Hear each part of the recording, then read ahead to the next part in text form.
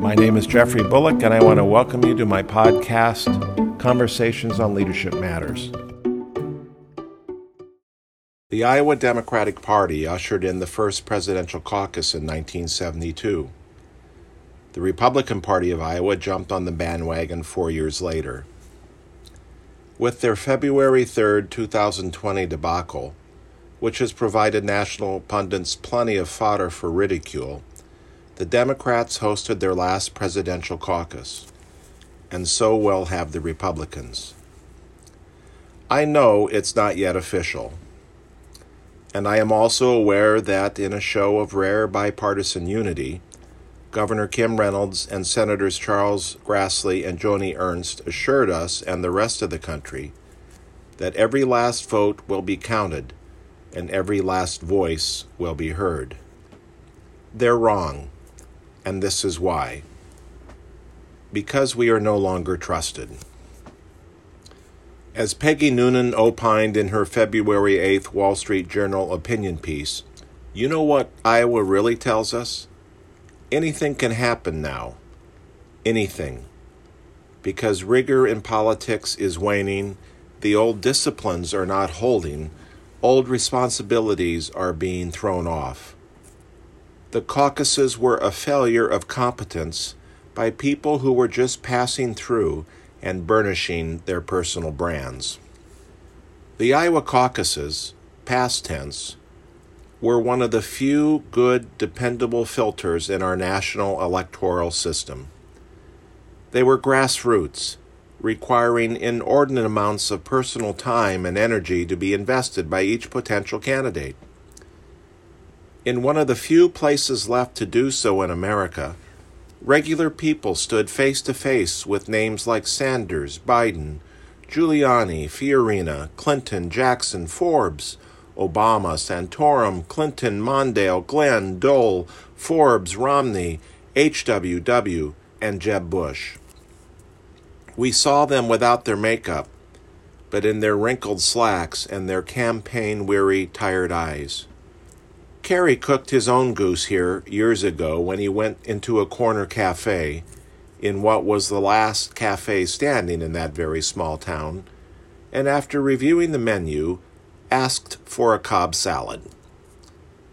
There hadn't been a Cobb salad seen on that menu for years, which revealed how far removed Nantucket is from places like Kent, Iowa. And Giuliani? When I greeted him in my waiting room, I experienced a pair of eyes like that of a walleye, cold, cloudy, and without life. Until the main stage lights were turned on. Scary stuff. Money didn't buy votes. Slick campaign advertisements didn't sway the electorate. Candidates that wore wingtips or pumps in Washington, D.C. Monday through Friday, but slipped into their cowboy boots on Saturday and Sunday when visiting out-of-the-way places like Creston, Corning, or Clarence, were outed in a nanosecond. Iowans got pretty good at separating the good kernels from the bad cobs, and our nation was the better for it, but not anymore. We're told that the app failed, which is the political class way of telling the citizens of this state that the dog ate their homework. I'm sure I tried that excuse, or something like that excuse, sometime in junior high school. It was as lame then as it is now. The app didn't fail. The people who created the app, the movers, shakers, and other political professionals failed. They failed the process. They failed our people. These are the same people that now want to manage our health care and economy. And they have now provided a fast lane for every late-night talk show host to perpetuate every stereotype that has ever been attached to our home. The only people who aren't getting it are the insiders who want us to believe that every last vote will be counted and every last voice will be heard. The one true fact in this cacophony of misdirection is this: the voices of regular people won't be heard anymore. like the guy caught on camera asking Elizabeth Warren if her student debt forgiveness plan would reimburse him for the years of working a second job so that he could put his daughter through college debt-free. That means, sadly, that the Elizabeth Warrens of the world will be yet another layer of truth removed away from how the world really works for the folks out here, which is America, by the way.